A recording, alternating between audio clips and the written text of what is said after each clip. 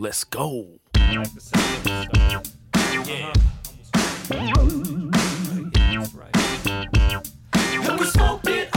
Welcome to the Poptimus Podcast. Today we have the Casanova sisters. Do you want to introduce yourselves and what you play, what you do? I was so not ready for that, but I loved it. Okay, I'm Raina G, and this is my real-life sister, Sam. Say hi. Hi, my name is Sam. Thanks for introducing me. And what do you guys do? Do you play guitar and sing, and you sing? Yeah. Yes. Exactly. Raina plays guitar and sings, and I play my voice. You play the voice. I always tell her, I try to remind her all the time, too, because she's like, oh, I'm not as much of a musician or whatever, and I'm like, yes, your voice counts as an instrument. It does. Yeah, singers are a different breed, and I don't mean that in a bad way.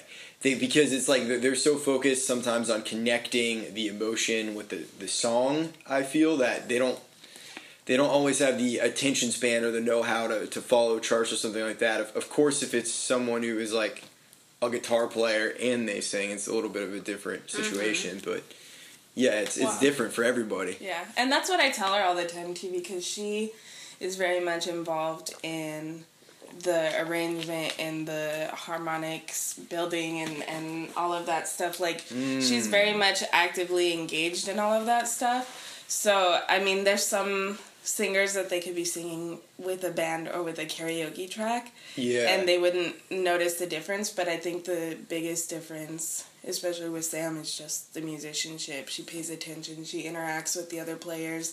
I mean, constantly we throw each other for loops, but she knows that I'll always have her back, so if she goes to the chorus early or something like that, I'll follow her. Yeah. And if I mess up and go to the chorus early, she follows me, we stay on her toes, and I think that's one of the biggest differences, too, that I can appreciate is, singers who know how to interact with other musicians. With the band. Because there's an art. It's an art. And yeah, it is. It's super important. I get to participate rhythmically, too. Yes, rhythmically. She clapping? Contributes, yeah. I'm trying to get her into tambourine more, but it's sounding a little hectic right now. Just turn on a metronome and just... I know. Exactly. It's just practice. It's easier when I'm, if there's a drummer and I'm going along with a full band, it's much easier because the drummer is like your own click track in your ear. Whereas when we're just at home and it's just her playing rhythm guitar and I have to just, use the tambourine, it's so hard. Not even just that, but, and I know it's totally necessary, but just sitting there and practicing with a click is sometimes not... It's fun because you're not sitting in the pocket of a nice groove or nothing.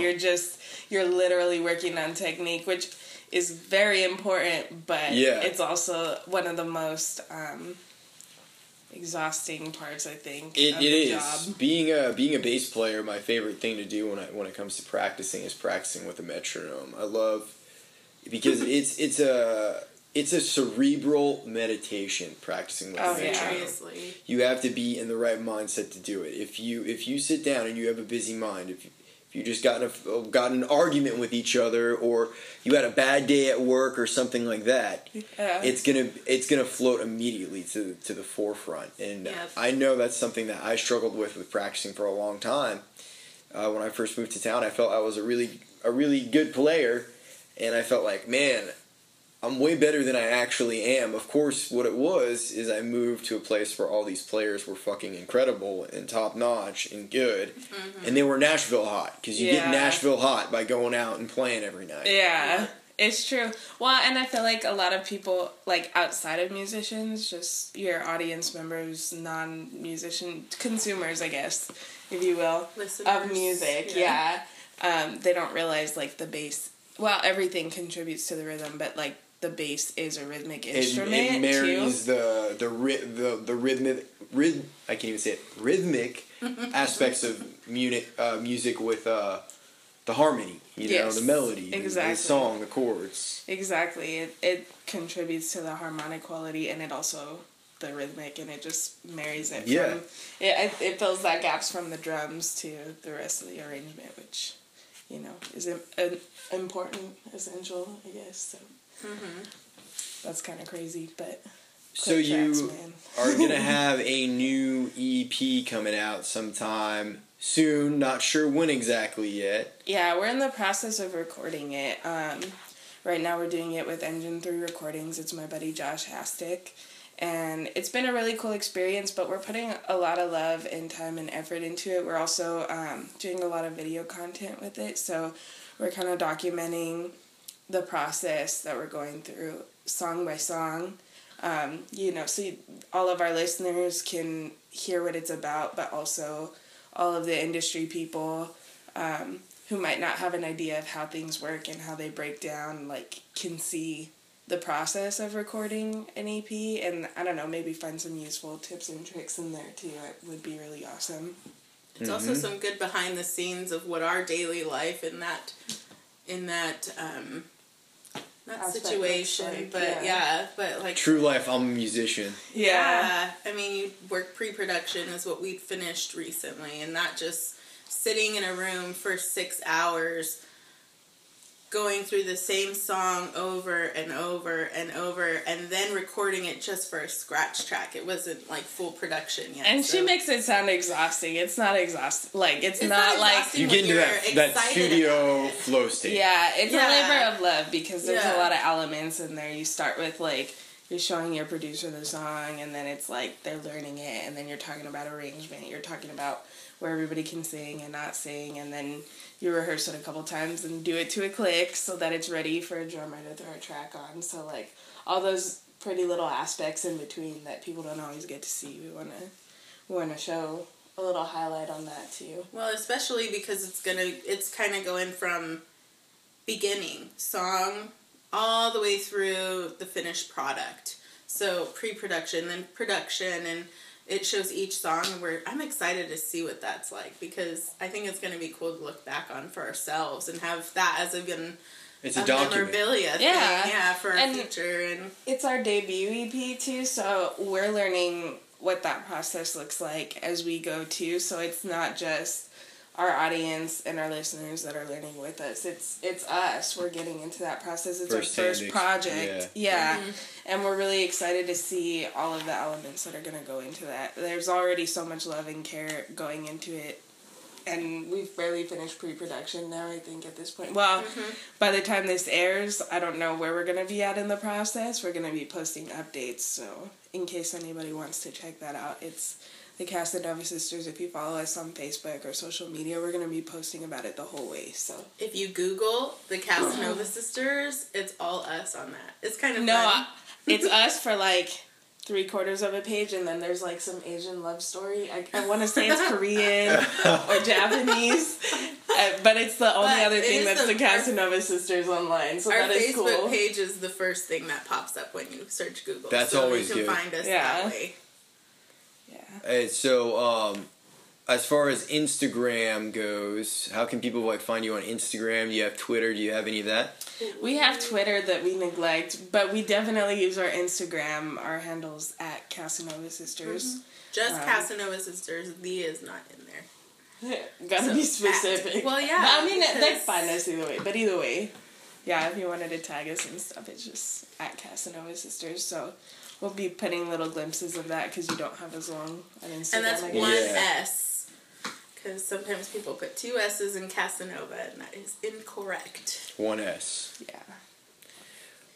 You were mentioning before we got rolling today that you grew up in a musical family and you've been playing music together your entire lives. Yeah. What was the band that you were in together growing up? Because you said you were in a family band. Oh, yeah. We were in a family band. It's called the Casanovas. We played with our dad, our brother, our mom.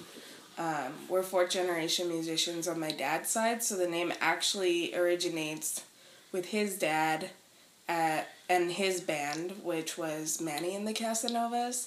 So then when we started playing as a family, it was the Casanovas, since obviously my grandpa wasn't playing with us. And then now when we moved to Nashville, it was just me and her, so we couldn't really go by the Casanovas because not everybody was there.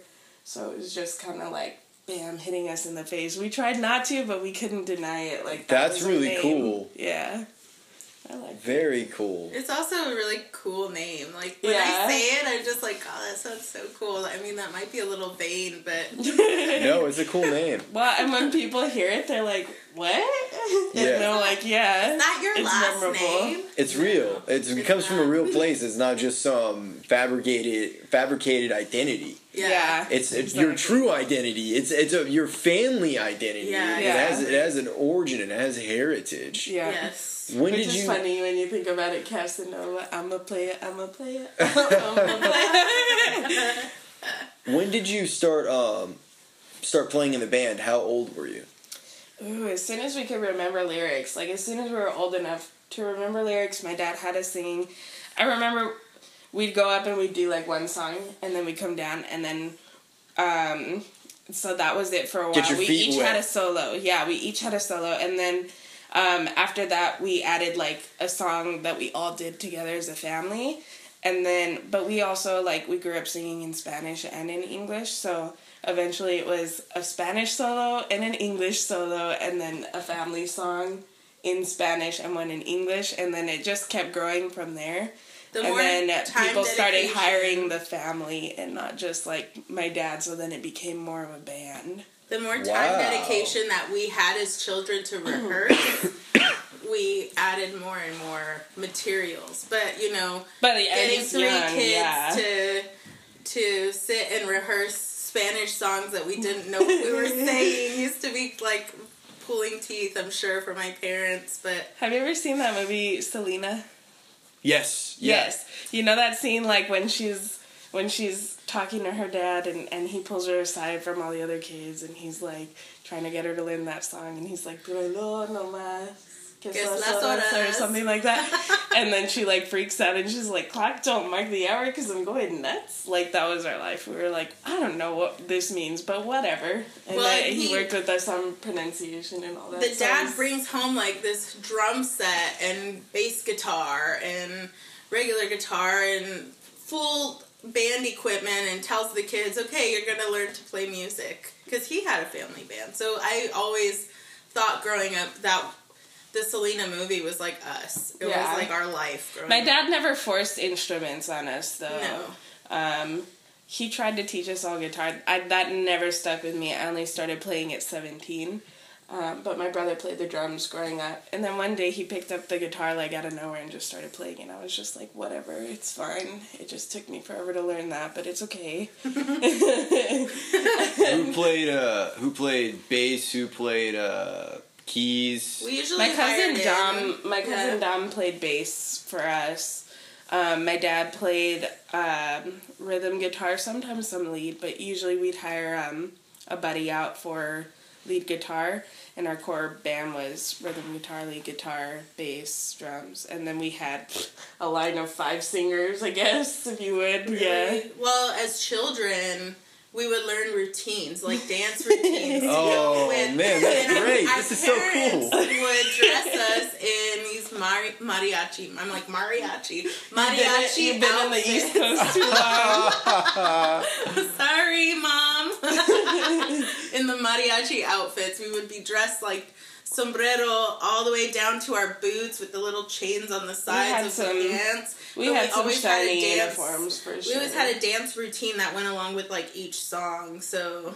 I'm sure it was cute at the time, like, hindsight. Well, if I saw a bunch of kids doing it, I'd be like, oh my gosh, they're so cute. I don't know. That's why people hindsight, used to hand I us, wouldn't like, make my $5 kids. bills all the time afterwards. Go buy a caramel apple, honey, at the festival. Your dad was trying to make that money. He was trying to keep you guys fed. So he's like, you gotta work for it. He's a hustler for real, though. Like, as soon as we could, you know, we were. So it was just always a way of life, and so it just felt weird not to play. When we got here, I had played some while I was in college in Orlando, but you know, whenever we got together again, it just seemed natural to do it together. So. Well, Reina's an incredible songwriter, so she knew, like, I moved here ahead of her, and then she knew that she wanted to be in a music city, but hadn't really decided what music city, Austin, LA, you know, any of the here. But because I was moving here, she kind of was like, yeah, I guess I could try out Nashville. It is about that place where it's all about the song and all that for writing. Nashville is about the song. Yeah, so she moved here, and that's when we got everything all started. And we just started singing together and was like, oh, we should probably do this together and figure out. It's like we had a lot of good response from people. So when are you and your sister playing? Oh, well, I don't know. Well, I guess I can't leave her at home now.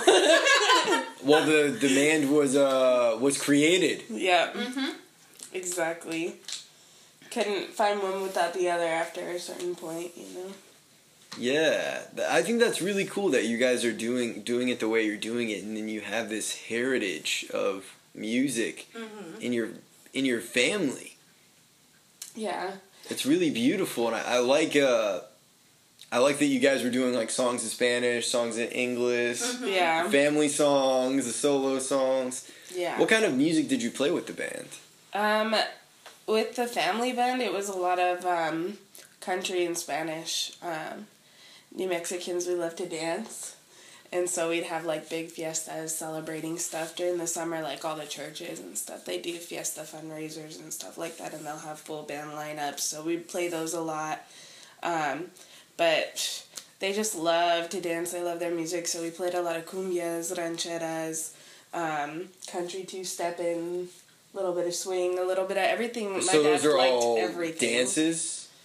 Yeah, like partner dances. Yeah. Well, like two-stepping, country swing, and then there's like the cumbia style of music, and the dancing you could do without like being with a partner.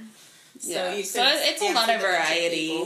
Yeah, it's a lot of variety. My dad likes kind of everything, so he played all over the map: rock, pop, reggae. A lot of the pop stuff we got into as we got older and we're like teenagers. Because when you get booked for gigs, people want to hear what's on the radio. Yeah, but not only that, but like we wanted to sing stuff that we liked too. It wasn't just like dated classics. We, like they're standards for a reason. We love them. But we also wanted to bring... We also want to sing Nelly, too. Yeah. Exactly. Well, and I am, like, always forever grateful about that from my family. And, like, my dad, he exposed us to a lot of music. And he used to say, we have eclectic music taste and an eclectic variety of music to play while we're out. So that way there's something for everybody's listening ear. So that's something that I always say whenever whenever we play cover tunes out. Dude.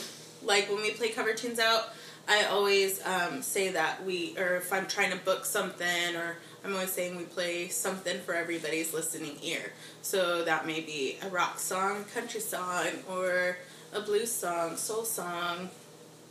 There's something for everybody that they like. And maybe we can, if they request it, we can play, because we might know it, you know? Mm. So do you guys do Metallica songs? I used to. It's been forever. I used to, when I was a preteen, I used to play Nothing Else Matters, like, on repeat. I had a really bad problem. But, I love Metallica, but I haven't played it in forever, so I guess I'm gonna have to brush up on Well, I wasn't expecting you to even say that you played Metallica you're throwing something out in left field, gotcha. Yeah. But we're joking. For sure. It's all over the map. It's great, though, because we get to have an appreciation for all styles, and we're not dedicated to only one style. And Raina's like that in her writing and her songwriting. She stays true to the song, and I put quotation marks on that, because there might be something that she's written that's kind of poppy, or something she's written that's very country or bluegrass feel, even folky, and maybe there's like a really good rock song. So it's just, she's very all over the map. Yeah, but I think it's because we learned all these styles and can appreciate all of them, so we continue to appreciate all music, and it's really exciting to have that experience in life. Who are some of your favorite songwriters? Ooh, that gets me all day. You got me started. You just opened up a beast. Okay, so I'm majorly obsessed with Diane Warren.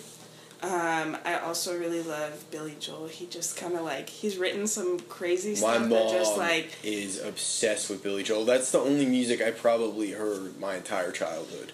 It's crazy because it's like, as I was growing up, like he seemed to always have a song for around what I was feeling. And I mean, that's why I write, is because sometimes I feel like there isn't a song for how I'm feeling. Mm-hmm. And so I write that. But like, there was, when I was younger, I always knew I wanted to make music. Even before I could write a song or play the guitar, I used to talk such a big game. I'm like, I just want to share my music with the world. I'd never like written anything. You have that desire and hunger. Yeah, and my dad, he would just start singing, "Slow down, you crazy child, so ambitious for a juvenile." So, like, Vienna, I mean, like, it was annoying at the time, but then I was like, oh, he made a great point. Like, I just wasn't ready. I didn't know how much work went into that, and I hadn't, again, written anything yet. It was pure. Yeah, it was the visceral. intention. Yeah. I knew I was going to do it. Everything, though. Like, yeah. He had a song for everything. But, like, when I would be super bugged at my parents and stuff like that, my dad would be like, yeah, I know how you feel. When mine would bug me, like, I'd go in my room and I'd just blast Billy Joel really loud and be like, I don't care what you say anymore. This is my life. But I also like Alanis Morissette. There's some, like, dark stuff in there that's really cool. I'm obsessed with Chris Stapleton. His writing is just... Dude, Chris Stapleton is fucking awesome. Well, and I feel like he's Nashville's, like, hometown boy. Like, I don't know anybody that doesn't just have a deep respect and appreciation for Chris Stapleton. He's universally loved throughout town. Yeah. You will not find one person that could ever say anything bad about Chris Stapleton because they just love him. Did you see him a couple weeks ago on SNL? Mm-mm. He was on SNL to promote his newest album. He released 2 albums. Probably Volume from the Room. Yeah, volume from something from like that. Roommate Volume 2, or something like that. Yeah, but he was on there and he had Sturgill Simpson on play with him. Oh wow! Do you guys know Sturgill Simpson? Yes. Yeah, so Sturgill played, and it's funny because Sturgill is kind of this outlying rebel. It's like he's always on the outskirts of town watching everybody. Yeah. Like the true outlaw, guitar at his side, like it's a pistol. And he's just patrolling around the city. Holstered, he's ready to just... he's ready to shoot. Yeah, that's crazy. I saw him, like, he was playing, like, busking outside of Bridgestone Arena for, like, the CMAs. Yeah, because he didn't get invited. So that's crazy. Yeah, I'm also, like, majorly obsessed with Ed Sheeran. We crank his album all the time. Or albums. He's got plenty of music, but, like, I just love how he puts everything out there. He just, like, leaves it all on the floor. I feel like, in some senses, like, he doesn't follow the traditional rules or whatever. He breaks them all the time, which is kind of great to me because I like to fancy myself a little bit of a rebel, so I resonate with that. But, like, the shit that comes out of his mouth, man, like, sometimes it's just crazy. And I'm just like, holy crap, how did you say that? Like, he went there. And I just appreciate that kind of honesty, too. And his songwriting? Yeah. Is there anything in particular that you connected with first that you heard where you're like, wow, this is just the truth? I think the first Ed Sheeran song that I knowingly heard, because I know he's written for other artists, but knowingly, it was the A-Team, I think, and that one, I mean, I've just seen a lot of crazy stuff in my life, and in New Mexico, there's a lot of, like, you know, sad stories, I want to say, and, like, I mean, there's drugs, and there's people who need their fixes, and there's, like, homeless, and all that stuff, and if you watch that music video and all that, you totally get where I'm coming from with this, because it's, like, following this girl who's chasing her high or whatever, and it's just kind of sad. So, like, it just kind of stuck with me, the storyline and the feeling and the emotion behind it, because you see so many people go through life, like, they have their struggles, they have their burdens. A lot of them have their stories, and some of them are very open about sharing them, and some of them aren't. And, like, I think that's something that's always really affected me, is the thought of, like, homelessness, I guess, is probably, like, my biggest cause. Like, I try to donate, I try to do stuff. Sam always keeps, like, bags of, like, stuff in the trunk, that, like, things they would need, like deodorant, snacks, like non-perishables, toilet paper, things like that. So, like, when we come across them, like, even if it's just a little bit, it's like a helping hand kind of thing. So, like, that one was the first one that, like, really got to me. But now some of his grooves are really cool, and he just, like, spits some crazy stuff that, like, sometimes when people, you know, your relationships lead to different things, and you just kind of want to tell them F you in a creative way, and he very much does that, so I really enjoy it. It's fun. Fun music to listen to. Yeah, I mean, it's really sad, because I feel like a situation with anybody who's homeless, it's really not just that one thing is that they're homeless. It's several things went wrong. Yeah. That they're in that situation. Probably all starting with mental health. Yeah, I think it's a cycle. That's where it starts at, and usually they can't hold down a job or something like that because of whatever they have going on, or something happens in their life and it gets triggered, and then they're out in the streets and they're just there. Well, and it's a lonely life. Like, once that happens, I mean, a lot of them build community amongst themselves to try to look out for each other, but it's a lonely life. It's so depressing to me because I see people, like, pass by them and not make eye contact or whatever. And sometimes it's just because they don't have any change to give them or whatever. But sometimes I just think, like, holy crap, like, they're still a human. And, like, if you don't even look at them, like, if there was a dog sitting right there outside, you'd look at the dog, you'd be like, oh, like, how cute a puppy, but, like, you don't even give them the respect of that, and it's just like, oh, it hurts, it stings so bad. That's interesting you say that, because I feel today oftentimes people put animals' lives at higher value than other human beings' lives. Yeah. Like, someone can post online about something political and it can cause this whole firestorm. But if you show a video of someone kicking a dog in the ribs, or, like, hurting a puppy or something like that, people will lose their freaking minds. You will get death threats. I mean, you get death threats for political stuff too.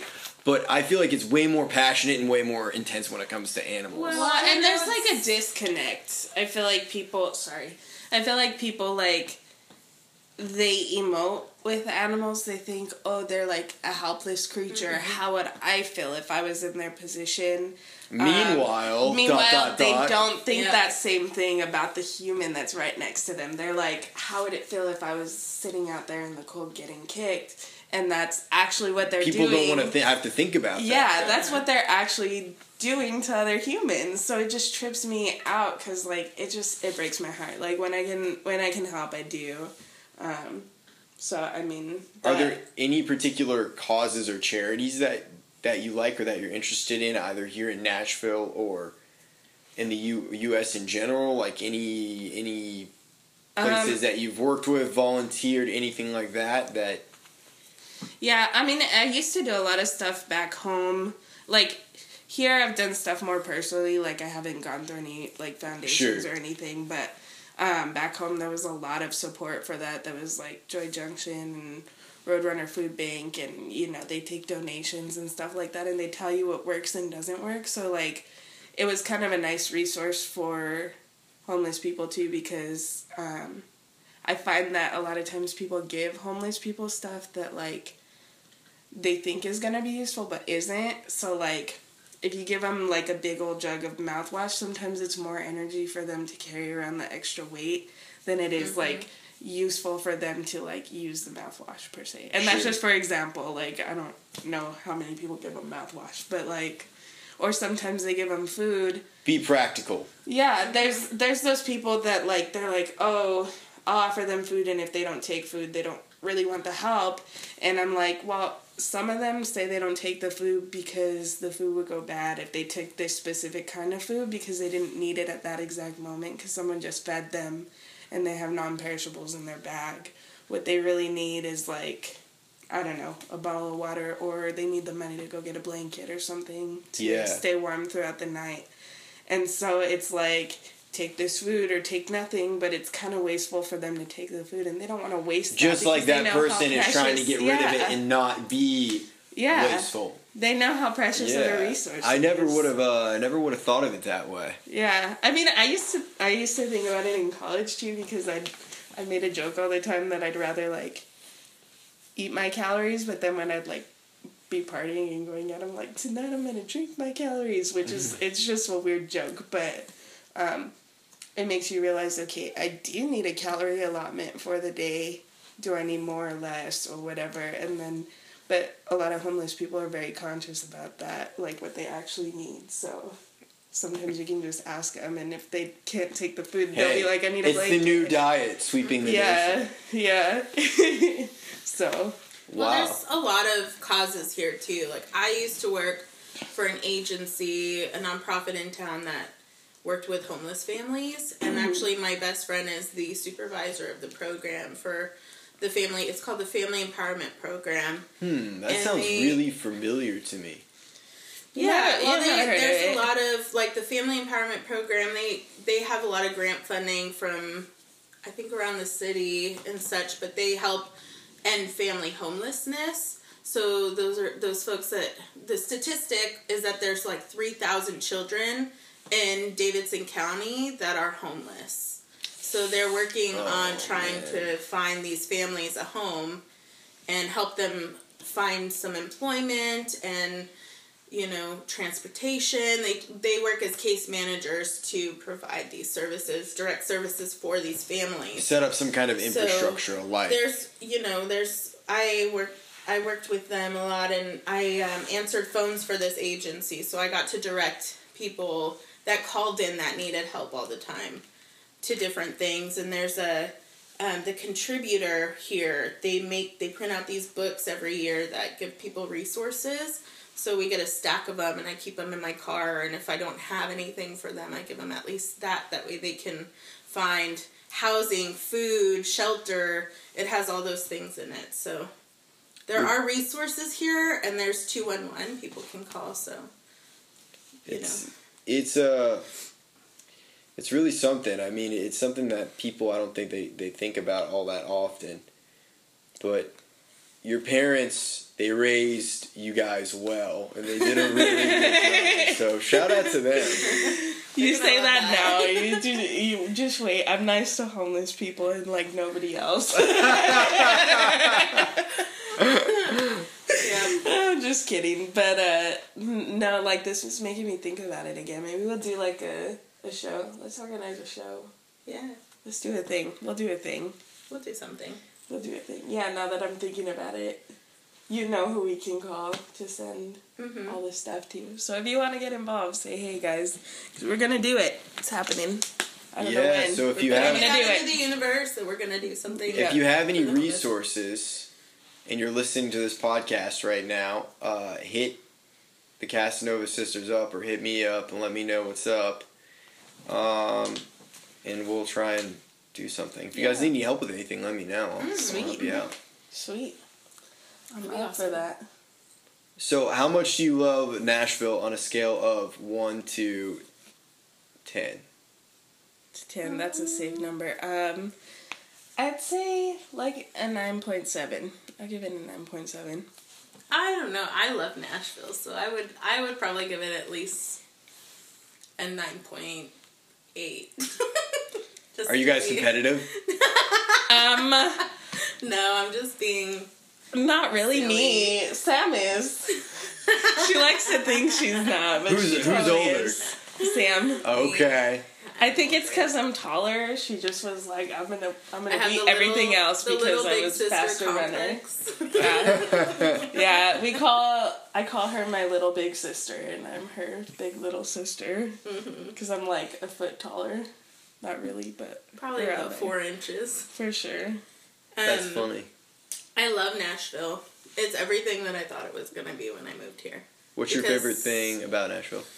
I love just the music, like the aspect of people moving here to chase dreams, and everybody, though it's like one big competition, everybody's super supportive. It's not like I'm gonna kick you down so I can be doing this. It's like oh, you're doing that too. That's awesome. Let's do it together. Like, you come play on my bill, and I'll, it's a supportive community. Everybody's here for the same goal, but it's not like a knock you down kind of goal. I just walk around here and it's super inspired. Like, sometimes, and like, I could sound like a total jerk for getting inspiration from other writers, but like sometimes I'll go to writers' rounds and I'll hear other people's ideas and the way that they view the world, and then I think like, okay, if I were in this situation, how would I have reacted? Or when I was in this situation, what was my reaction? Was it reverse? Was I the person that they're singing about, or was I them singing? So like, I don't know, it just constantly food for thought and fuel for creativity, and if you need something done, there's someone that can help you with that, and you can do takes a whole village to raise a child, or there's so many resources to learn and go DIY about it too. So Nashville's really a DIY town. Music Row and the industry is here, but there is nothing but musicians and artists and free-spirited people that are here, and they're just doing their own thing, because you can't just expect the freaking, Warner Music to come knocking out of a miracle and say, hey, and even if that is possible today, do you even want it? Yeah. Well, and that's a great point. Like, it's kind of like you guys were saying in that other podcast with Mark. Labels don't just sign you anymore. It's not that they're not signing people. It's that they're signing people that are lower risk for them. They already know that they're marketable. Return on investment. Yeah, they already know that they're marketable. They already know that people like them. They're proven. And they're established. So it's kind of a way of like weighing risk and reward without the risk of them putting their money into an artist that isn't developed yet. So, I mean, if it's just a matter of a couple more steps that you need for them, they're more inclined to sign you than if you're, like, starting from nothing. So, it's very much like that. So, you gotta be DIY, because especially not everybody has the budget to just do everything. We're very fortunate. We have a investor funding our debut EP, which is really cool. Otherwise, we'd have to wait a lot longer to get it done. And it's really cool that we can do it independently, because all the funds from merchandise and music sales and everything goes back into like fueling our art and fueling our craft and making more. And so, I mean, that's the goal. Like, I don't need to be rich and famous. I just need to be able to make a living so that I can pay bills, keep doing what it is that makes me happy, and hopefully other people can resonate with that, just like, some songs stick out with me, and make me feel better, like... Oh, yeah, that's the beauty, like Vienna, of music, yeah.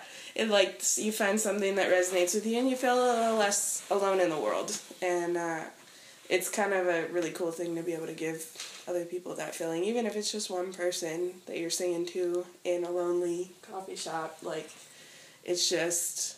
an incredible feeling to be able to give people that. So that's why we do this. That's why we ask for compensation, though, is because I still got to pay my rent. Yeah. And you can't imagine not doing this, because I've been in the position where I've been working so much, I haven't been able to do music. I've been so worried about paying my bills.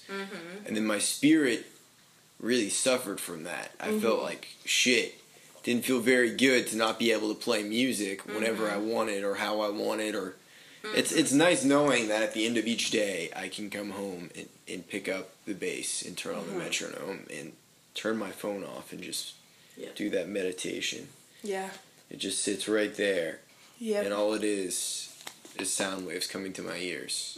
You tap into flow and you just feel good. It's your happy place. It's your happy place, and that's all. I think that's what most people want. They just want to be happy in their lives. And some people are happy listening to other people's music. Some people are happy creating it. Some people are like way on the other side of that. They're not even involved in music, but they found their thing that makes them happy. If it's writing, if it's whatever. It could be literally anything as long as you find you're happy. I found mine, so that's why I'm working to keep it. Yeah, you got to work to keep it. Yeah. Yep. So that's If you don't use it, you lose it. Yeah. Well, Nashville's like a passion city, and not in the way you may think, but like passion isn't just associated with one particular act. Some I don't know what you mean. To that, but like people are so passionate about their music here, and like they move here because they're following their passion in music. And so you're not interacting with a bunch of people who play music and are burnt out, but it's what pays their bills. You're interacting with people who are passionate about music and would like to do it to pay their bills, but are still like, they still have a fire in them. That makes them like, yeah, but it makes you like, there's like a passion. Yeah. Yeah, and I mean, I used to date a guy who like was burnt out, and he played music for a living, and he just like always used to say how much it was a burden instead of a passion. And I love that here, every person I've interacted with, it's been a passionate thing, and it's refreshing for me because then I still feel the passion for it too. No one really talks shit about it. The only thing that people say is that the traffic is bad. Yeah. which it can be. It can be really shitty sometimes, but even when it's bad, it's not all that bad. Yeah, it might add an extra 10 minutes onto your day, 20 minutes onto your and day. even people that don't make music still love it here. There's like a cool culture around here. There's great food for one. Like great food. Food is life. Like food is so good. Food is it's life. Just like it's the best. So like when you can go anywhere and get some good food. Like what's your favorite restaurants here in Nashville? Favorite restaurants. I really like. There's this Asian fusion place in Brentwood. It's called Umami. I like that one a lot. It's in Lenox Village. I go over there and get a bowl of ramen, and they bring it out of this big old thing, and I take half of it home, and I'm all happy eating it the next day too. Umami? Yeah, I like it with a Shout out to Umami. Yeah. Thanks for the ramen. We also like Prince's too. Hot chicken. Prince's hot chicken. Yeah, that one's really good. And Maggiano's really obsessed. We don't it's have those not a local at place, but it's definitely like, but we don't have them in New Italian? Mexico. Yeah, it's bitchin' is what it is. It's so good. I don't know if I know what that is, Maggiano. Oh my gosh, we're gonna go. We're gonna take you. What is Not the best right now, thing? not What is the best 100%. thing on the menu? Well, they have like that's hard. They have like a buy one get one thing, and it's like $15, and you choose one thing to eat there and one thing you can take home for like $15. The mushroom ravioli. That was really good. I got eggplant parm. I love eggplant parm. So good. Delicious. It's the best eggplant parm I've ever had. Oh man, I'm surprised that there's good Italian food here because it's the South. I grew up on the fucking East Coast, so I feel like I know like good Italian, good pizza is like any gas station. The way that you walk into a gas station here and there's fried chicken. Yeah. Up north, you walk into a gas station, it's pizza and like meatball subs. That's convenient. Well, I know Boston's like that. I mean, I know that's Massachusetts, but I'm sure that it's not very far similar. Yeah, grew up 2 hours from Boston. I when I was there and I was walking around, you see a Dunkin' Donuts on every corner, and then a place to buy pizza or like some sort of sub sandwich. I'm obsessed with. Do you like pizza at Soulshine? I haven't tried the pizza. Come with us next Sunday. We're gonna go back to the gym, but like I get this one. It's like the CCR, and it's got like chicken on it and like bacon on it, and then I put some red pepper because spicy food is life. Yeah, oh my god, it's just so freaking good. Have you been to 5 Points Pizza? Yes, yeah, I have. their pizza's good. It's solid. Fan-fucking-tastic. My favorite thing on the menu there is the meatball and onions. Meatball, onion, and like mozzarella or something like that. They use like the big mozzarella circles, though, like the mozzarella slices. Yeah. Oh yeah. So it's good, and they'll have on Fridays they'll sell it. At least they used to. They'll sell that by the slice. Wow. But yeah, that's my favorite place is 5 Points Pizza. I think that's the best pizza in Nashville. There's also this place called NY Pie that's pretty good. I think that's the local chain, but I'm not sure. For sure. But yeah, there's so much good. I try good food here. I tried Korean for the first time recently. Did you? Yeah, it's like Seal Garden or whatever, however you pronounce that. It's that's by our house. Yeah. Seoul.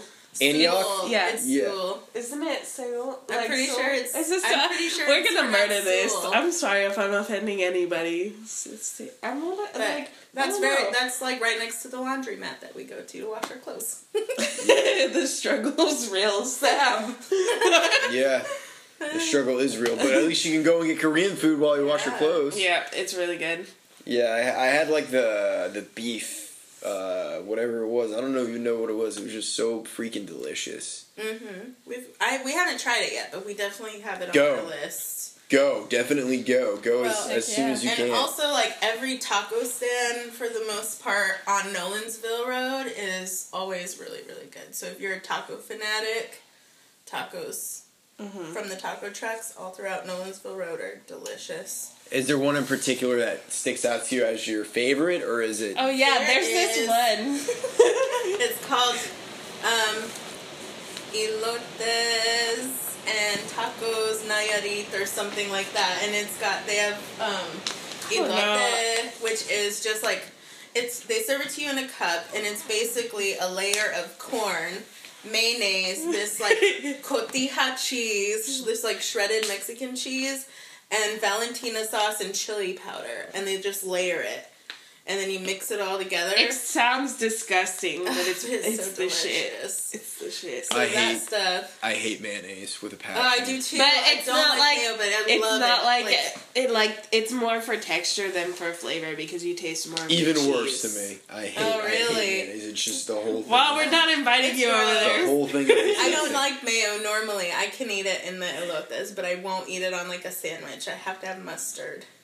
Mustard's so much better. Yeah, it's fucking gross. What about where's a good place to get like?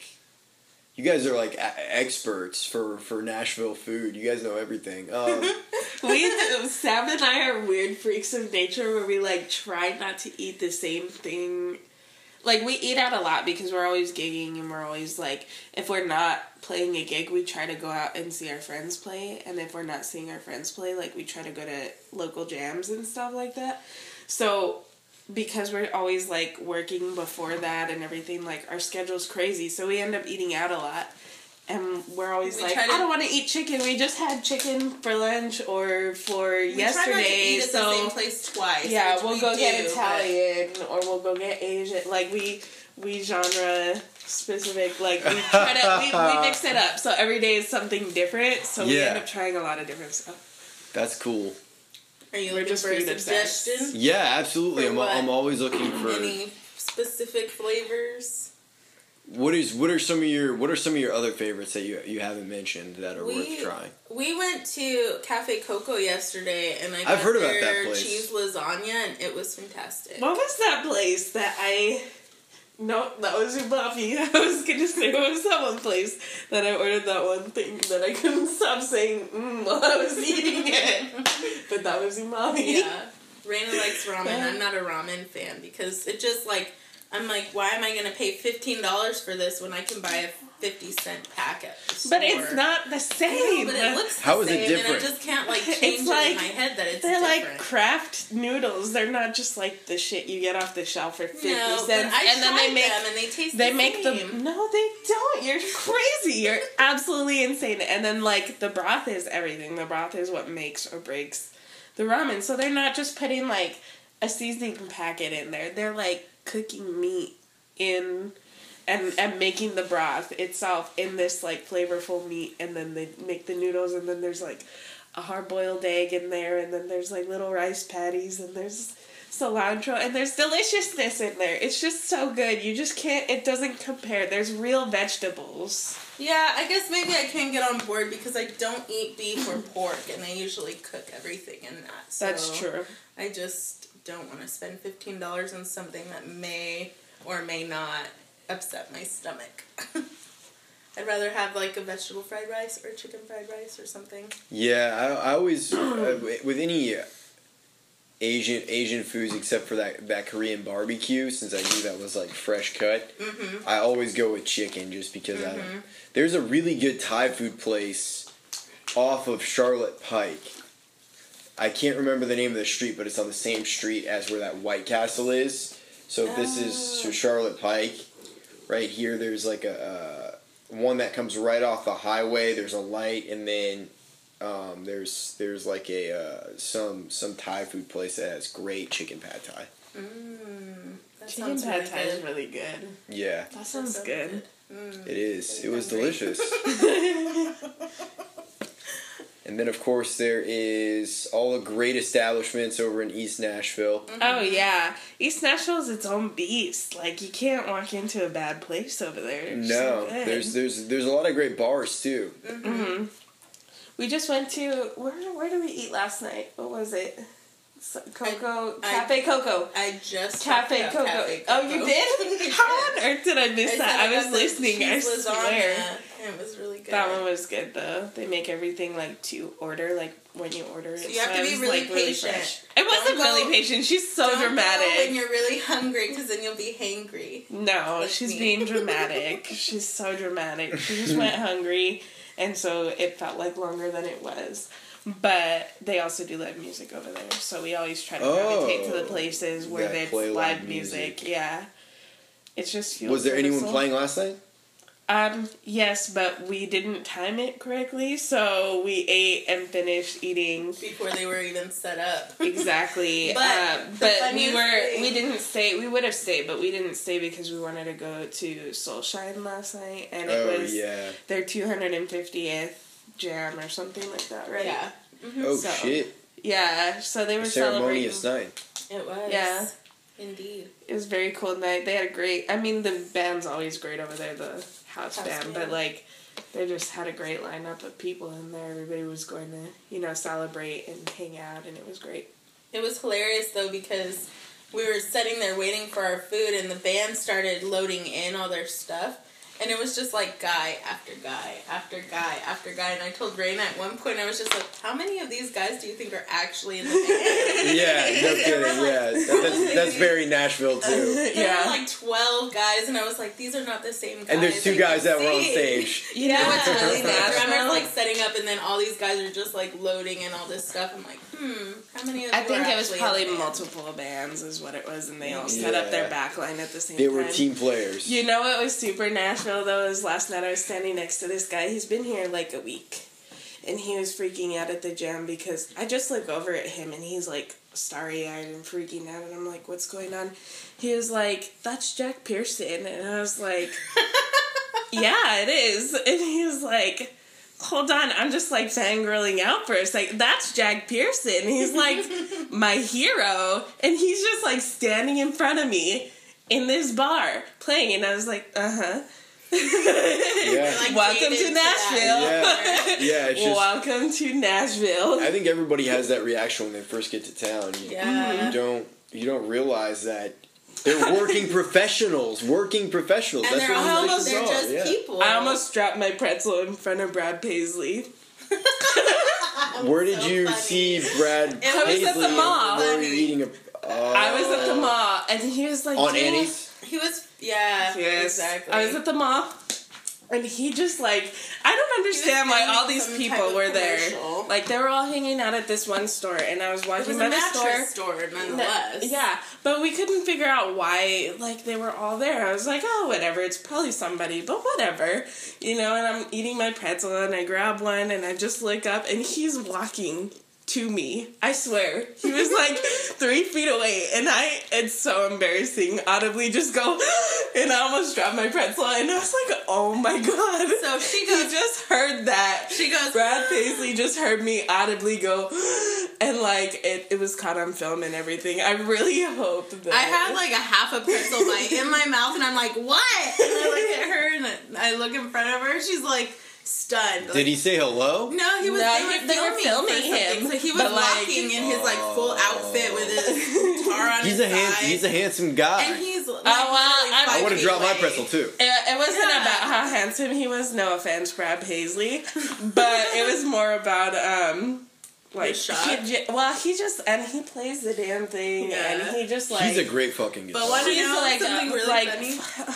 He just, and he leaves it all there, and I just, like, I can't, like, not... I'm sorry, I'm stuttering. But I can't just, like, watch him and not just, like, get lost. I, like, stare at his hands, and I'm just like, shit.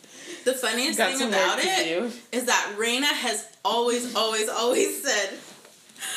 So celebrities are just people. They're just ordinary people. Like, I would never react to a celebrity, like how people fangirl out, and then that happened, and I was like, you're not gonna fangirl out. But she, like, they should save that video to blackmail me when I'm rich and famous. And then I took a Snapchat of him because he was literally like 10 feet away, and I was like, oh, Brad Paisley's here at the mall in Franklin. Of course it was in Franklin. Yeah. Of course it was in Franklin. It was cool. So on a closing note, do you guys have any funny stories from when you were gigging as kids growing up? Was there too many? But I don't know if I think about that. Anything where someone was like sick or where someone was playing a bad note or something like that? When we were younger, my dad was a youth minister and has always been, and he was also a music minister too, so we'd end up singing in church too. And one Easter, I was supposed to be doing this solo song, and you go up to the podium. It's like a responsorial, like you sing out to the congregation, and then they sing back the same thing to you or whatever. And it's a Catholic church, so context. Yeah, and I was supposed to go up there and sing it, and we were trying to find a key that worked for me. And I was like, just screw it, Dad. I'm just going to do it in the key that it's written in, and it'll be fine. I'm just frustrated because we tried literally every key. And then I go up there and I start doing it, and it was so high. And I just started sweating on the podium, and I was just like, God, let this end. It was like my most embarrassing, except for the time that I wore a bed sheet like a cocoon singing Metamorphosis as karaoke for a talent show in the 3rd grade. Or 4th grade, maybe. Wow, that's a high concept act for a 3rd grader. So, I have too many. She's saying a Hillary Duff Metamorphosis song. So she her. wore a sheet over her whole body. One of the fitted ones too, so it would wrap around, So then when the big chorus comes and it says Metamorphosis, she unravels the sheet and she's in this cute little outfit with butterfly wings. It was not even that cute. It was so simple, but I thought it was so badass. It was the funniest thing. I don't think I've had any embarrassing moments that I can really think of. I can think of some, but I won't tell your secrets. I really, I'm trying to think of something that would have been really funny growing up. She used to be in choir, and she had this one choir teacher that make her sing, the craziest song that was on, Hippopotamus Man or something like that. And I was that wasn't, me. But you were in middle school, that's not even cute anymore. Yeah. But it is what it is, I guess. He wrote his own songs that we would sing as a choir. He didn't stay there very long at that school. Yeah, I imagine not. It was torture to listen to. Poor things. But in a family, in the family setting, I just can't really think about, if there's something really funny that I ever did growing up. I'm sure my parents could argue that there was something really funny. But there's plenty of awkward moments I have caught on tape too. I really wish they weren't there, but it is what it is. We all gotta start somewhere. Yeah. Everything's everywhere. I'm sure it's not the last ones I'll ever have. No, not if you're gonna be doing it right and keep chipping away. We mess up all the time still, but that's kind of the nice thing about having a duo is you have the other person to pick up your back. Sam will start choking and then I'll just take over. That's probably the most embarrassing thing that happens to me, from then until now. I don't know why, but I'm so dry all the time that no matter where I'm at, it never fails if we're playing, a 4-hour set. Least, yeah. We don't play 4-hour sets. Well, I don't mean 4-hour set, she's exaggerating. For a couple hours that it's just us singing for 2 hours or something. there's always at It'll start least to go one dry. song that I will completely dry out and just choke, and you can't hear my voice for a while because I'm choking. It's crazy. I try everything too. I leave. I embarrass Raina because I'm always like, I need a chair for my water, or like something to put my water on, so that way I have it on stage and don't have to get off my chair, pick it up, get back on the chair. You should see the sheer panic, though. If we start doing something and she doesn't have water, it's a meltdown is about to happen. She will stop the whole concert so we can have water. Hey, you gotta have your priorities straight. Yeah. You gotta keep everything Hydration is essential. Yeah. Well, you gotta we keep also, it hydrated. like, now we're more trained to, like, not look at each other as badly as we did when we were younger, but when we were younger, if someone messed up, it was like a visual. Everybody knew that you messed up because everybody was looking at you on stage, whereas now we don't do that anymore. We also try not to. Professionals. Yeah, we also try not to look at each other because we can't do it. We can't look at each other and not laugh. Yeah. So we can't stay straight faced. So if I look at her, we're gone. Especially if I like It's to done. pantomime stuff sometimes. Yes, she's awful. She'll like mime out what we're saying. So like she'll be like moving her hands It's for a good walking. way to remember shit. Yeah, but That is visual cues, muscle memory. It all makes sense. Well, she hey, kills me. I appreciate you coming on today. The Casanova sisters, check them out. Thank you. Thank you Thank for you having having us. us. Yeah.